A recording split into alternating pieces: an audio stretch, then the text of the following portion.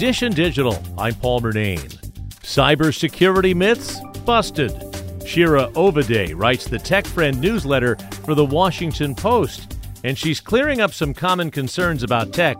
She says it's perfectly safe to use public charging ports. This is one of these concerns that drives me a little bit crazy because I talked to a couple of security experts who said this is mostly a theoretical risk, that they know of no actual people who got their computers or phones totally hijacked from using a public phone charger. So again, for most of us, most of the time, it's fine if you're at an airport, you're running out of juice on your phone, you need to plug it into a phone charger that's in one of those, charging ports. Just be alert and make sure you're plugging directly into the public charging port and not some kind of device in between.